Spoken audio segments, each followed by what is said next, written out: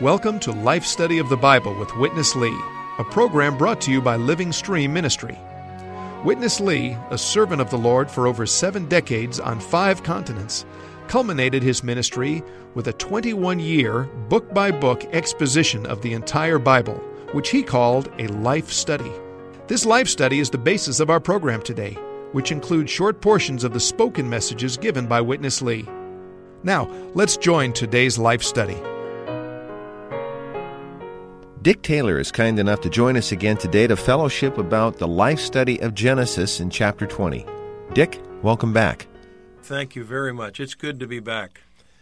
Today, we're going to follow Abraham again, but this time in a journey that's headed in the wrong direction.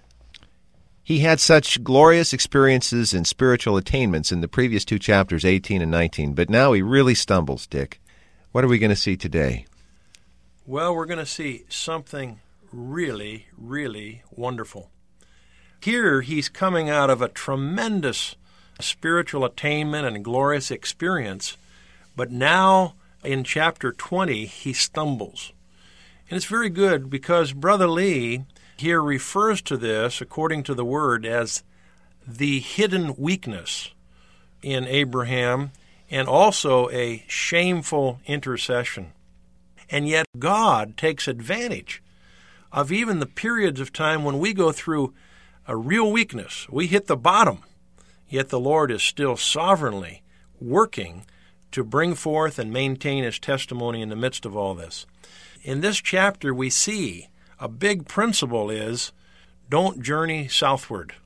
To journey southward has been brought out in a tremendous way that it means to take a vacation.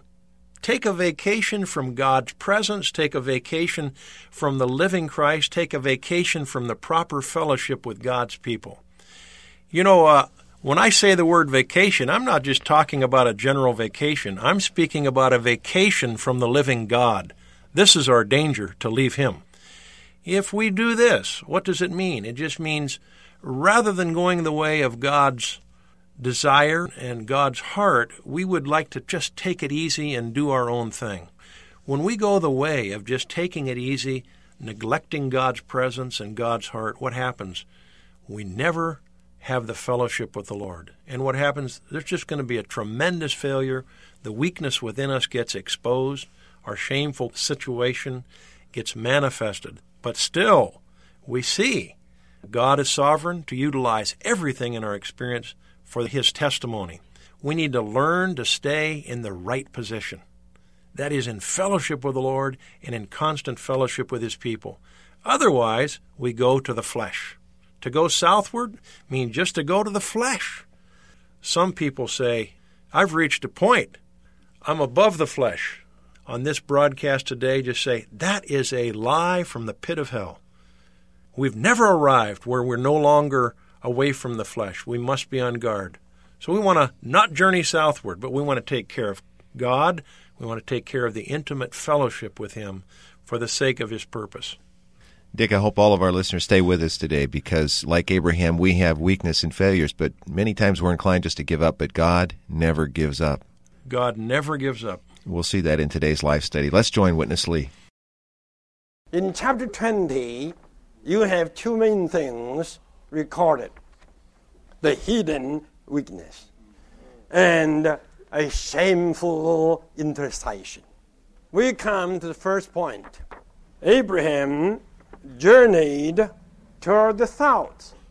Journeying toward south to him meant leaving the standing of fellowship. He was in Hebron. That was the right place for him to be, because there he had the intimate fellowship with God as friend to a friend. Then Abraham journeyed toward the south. Please tell me why. But according to the biblical record, we can see some hidden there. In the Bible, south always signifies some places with easiness, with some kind of enjoyment. Nors in the Bible signifies difficulties, troubles, but with God's presence. Amen. In the north, you do have the troubles. You do have the problems, difficulties, yet the Lord's presence there. In the south, you have easiness. Everything goes easy. But you lose the presence of God. So Abraham left the standing of the intimate fellowship with God in God's presence. When he journeyed southward, he lost God's presence. So young people, you all have to see, position means a lot to you. You may be fully kept, fully preserved while you are staying here in the church. But when you move out, southward, right way, you will lose the proper standing, missing God's presence, and spontaneously your old being will return. Why? As long as we are still in this old creation, if we do not remain in the fellowship with God, we can do anything like the worldly people. We are the same like the worldly people. Don't say you have been regenerated. Don't say you got the baptism of the Spirit. Don't say you have received not only the first blessing but also the second blessing. I don't care how many blessings you have received, as long as you are not remaining in the fellowship with God, you are still in the flesh. Don't have any trust in yourself. Yourself, myself, ourselves are altogether untrustworthy.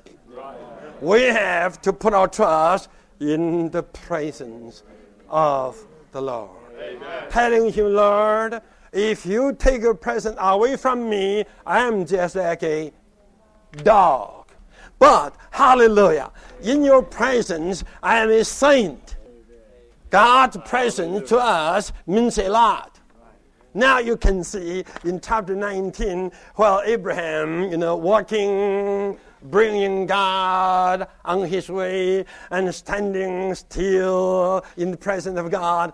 What a wonderful saint. Saint Abraham. Oh, what a wonderful saint there. A giant saint there. One that could stand with God, talking to God face to face as a friend to another one. Could you believe this wonderful person, right in the next chapter, he was just like a dog? Could you believe such a saint person, after living the standing in the fellowship with God, could lie again at the sacrifice of his wife? It is just unbelievable. But he did it. By this, we all have to realize we need to remain in the presence of God. Ourselves is not our protection. Our protection is his presence.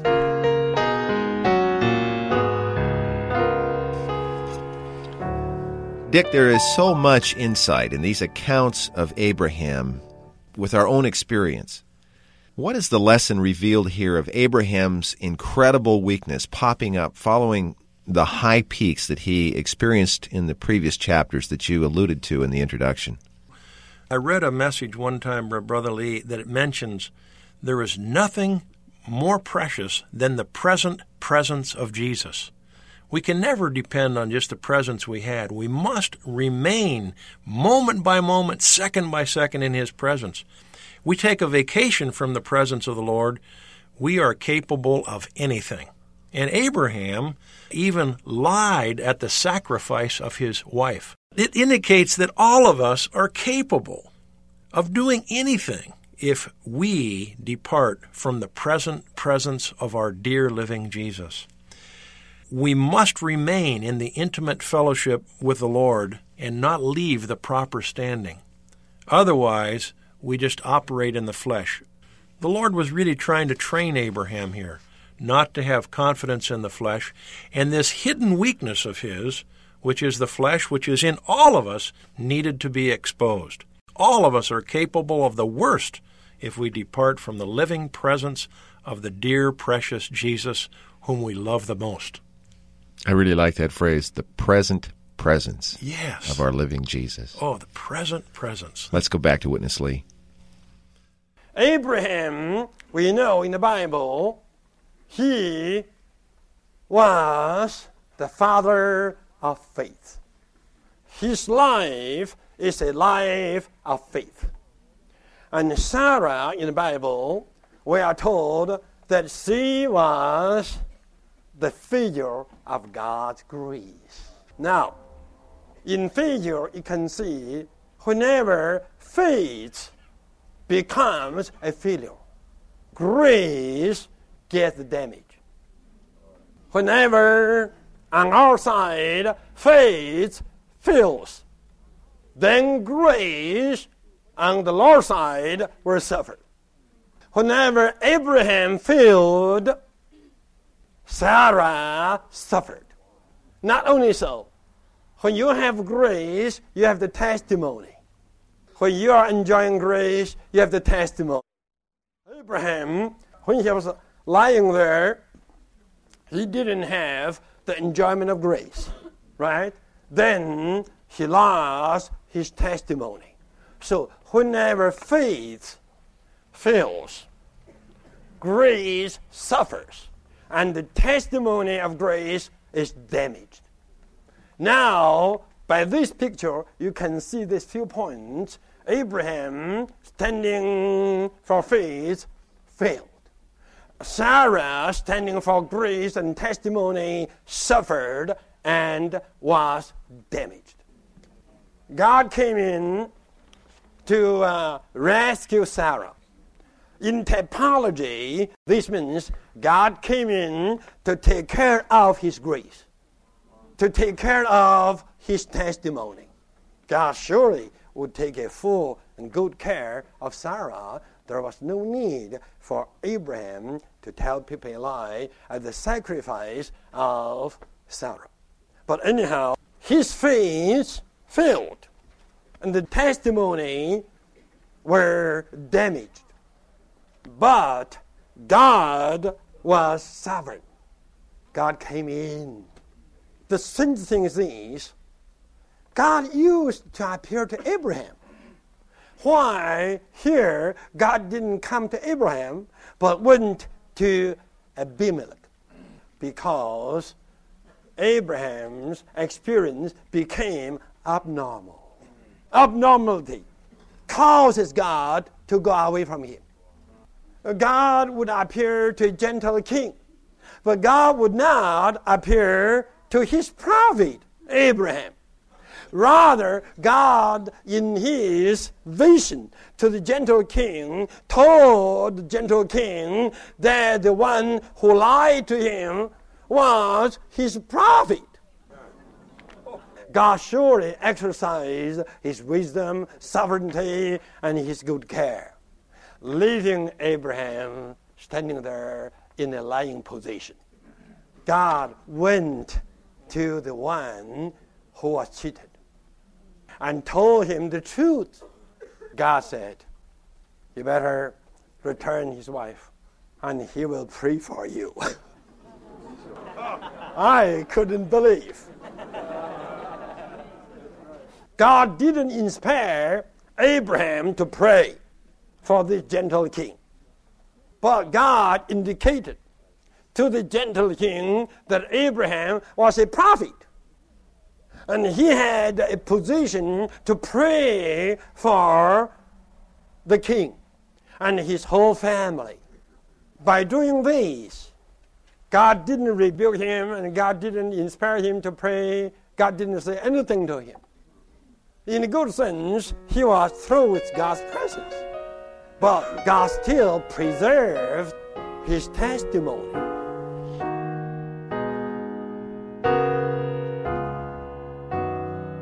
Dick, I'd like to break in at this point and ask you about a subtle point that I hope is clear to our listeners. Here in his failure, Abraham has gotten into a really difficult situation, and seemingly God came in to rescue Abraham and Sarah, but actually God is rescuing, even preserving, his testimony. What is this about? Well, to answer this question, I would like to make reference to the life study of this very message. And related to this question, it just mentions that Abraham was the father of faith. Of course, Abraham had no faith of his own, but because the God of glory appeared to him and infused him with his very believing element, Abraham became known as the father of faith. And his life was a life of faith. Since Sarah is the figure of God's grace, for Isaac to be born of her meant that he was born of grace. Now listen to this. This is quite interesting. Each time Abraham failed, Sarah, signifying grace, suffered. And when Sarah suffered, grace suffered. Furthermore, grace and testimony go together. Whenever we have grace, we have the testimony. You know, whenever we have Christ as our life and our life supply for our enjoyment, I guarantee you we have testimony. Even Christ is testified in us, and Christ is testified through us. Nothing like grace, nothing like the enjoyment of Christ for his testimony. But when Abraham lied, he did not have the enjoyment of grace. But God amazingly came in to rescue Sarah and to restore her. This means that God came in to take care of his grace and his testimony. Isn't this amazing? That in the midst of this failure and this weakness, God is still able to preserve and take care of his testimony. That really is amazing. Dick, I'm really happy that you referenced the printed life study message. You know, on this short 30-minute program, we're only able to present just a few excerpts of the full message. And at the end of the program, we'll come by with information to let our listeners know how they can receive that printed message of the life study. Very good. I hope everyone will get a copy. Let's go back to Witness Lee for the conclusion of this life study. Then he asked Abraham to pray for him. For him to pray, to intercede, he needs to overcome these two things: forgetting his failure before Abimelech. Number one. Number two, considering not his own wife's barrenness. Now, we all must learn a lesson. To pray, especially to intercede for others, does not depend upon your feeling. It depends upon the need. Here, you have a need designated by God that you have to intercede for. You may say, I just got a failure. I lied to this man, and I got rebuked of him. Forget about all what you are. Forget about all your surroundings, all your circumstances. Forget about everything. You have to intercede in a way as if there's no one on this earth but you and God. Regardless how much failure Abraham got, he was higher than Abimelech. The Bible tells us always the greater intercedes for the lesser. We must learn the lesson in spite of our failures. When the time comes, we have to exercise our faith with boldness to pray, forgetting our failure and forgetting all the surrounding and all the environment. We all have to learn the lesson. Don't pray according to your victory. When you have a victory, you pray. That's easy. How about when you have a failure? You still need to pray. How about that? It's hard for anyone to do it. But listen to this. Abraham did it. He stood on the standing of God's prophet. He prayed, and God answered that intercession. Not only so, don't remember that God hasn't answered your prayer. You have to forget about your need and pray for others. Then God would answer your prayer to give you a son as well as to give others a son.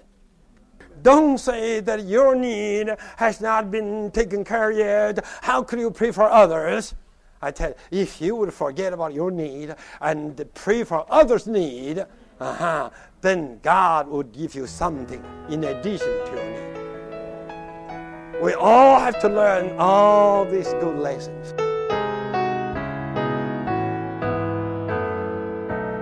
Dick, it's really hard for us to pray for others when we are consumed with our own needs and failures, isn't it? It sure is. The principles that are brought out by this matter of failing and yet being asked to intercede for a heathen king are tremendous. In order to intercede for Abimelech, Abraham had to overcome two things: his memory of his failure before Abimelech and his consideration of his wife's barrenness. We all must learn that interceding for others does not depend upon our success. It depends upon the need. Once a need has been designated by God, we must intercede for it. When we intercede for others, we must forget about ourselves. Isn't this a tremendous principle? Forget about our surroundings. Forget about our circumstances. And intercede as if there were no one on earth except us and God. And in spite of our failures, we must exercise our spirit to pray with boldness. You know, my father didn't get saved for many years. When I first preached the gospel to him, when I got saved in high school, he just kind of said, "It's not for me. Get away. I'm not interested." So we just went the route of interceding for him for many, many years. But many years went by, he still wasn't saved. One day my wife and I were praying with a young sister who was really burdened for her father. And we joined her. And as we began to pray for her father, I began to have thoughts about my father. But in a sense, the Lord just touched me. Put aside your need. Put aside your desire for your father and pray for this sister's father. But I have to testify, as we prayed for her father, the Lord gave me the confidence even about my father. And shortly after that, I found out that my dad, through some others, had received the Lord, become a born-again believer in Christ, and a member of the body of Christ. And even when he passed away to be with the Lord, he was still practicing the church life, and to whatever degree he could, was at least enjoying Christ. Isn't this good? So this means, regardless of our failure, don't look at ourselves, but rather take care of God's designated need to intercede for others. So when we begin to intercede, we join him as the living one in his present ministry. And not only that, many times our own prayers become answered as we take care of his need and the need of others. Dick, there's a lot that could be said. I would just like to say thank you. This was really an enjoyable life study today. Thank you. You have been listening to the Life Study of Genesis with Witness Lee. If you would like more information about this program, then please call 1-888-LIFE-STUDY. That's 888-543-3788. Or write to Living Stream Ministry, Post Office Box 2121, Anaheim, California, 92814. You can also send us email at radio@lsm.org. For a free download of this program, or to find more information, visit us online at lsm.org. If you've enjoyed what you've heard from this life study of Genesis, then we encourage you to freely distribute this program. It's available in MP3 format. Again, it can be downloaded from lsm.org free of charge.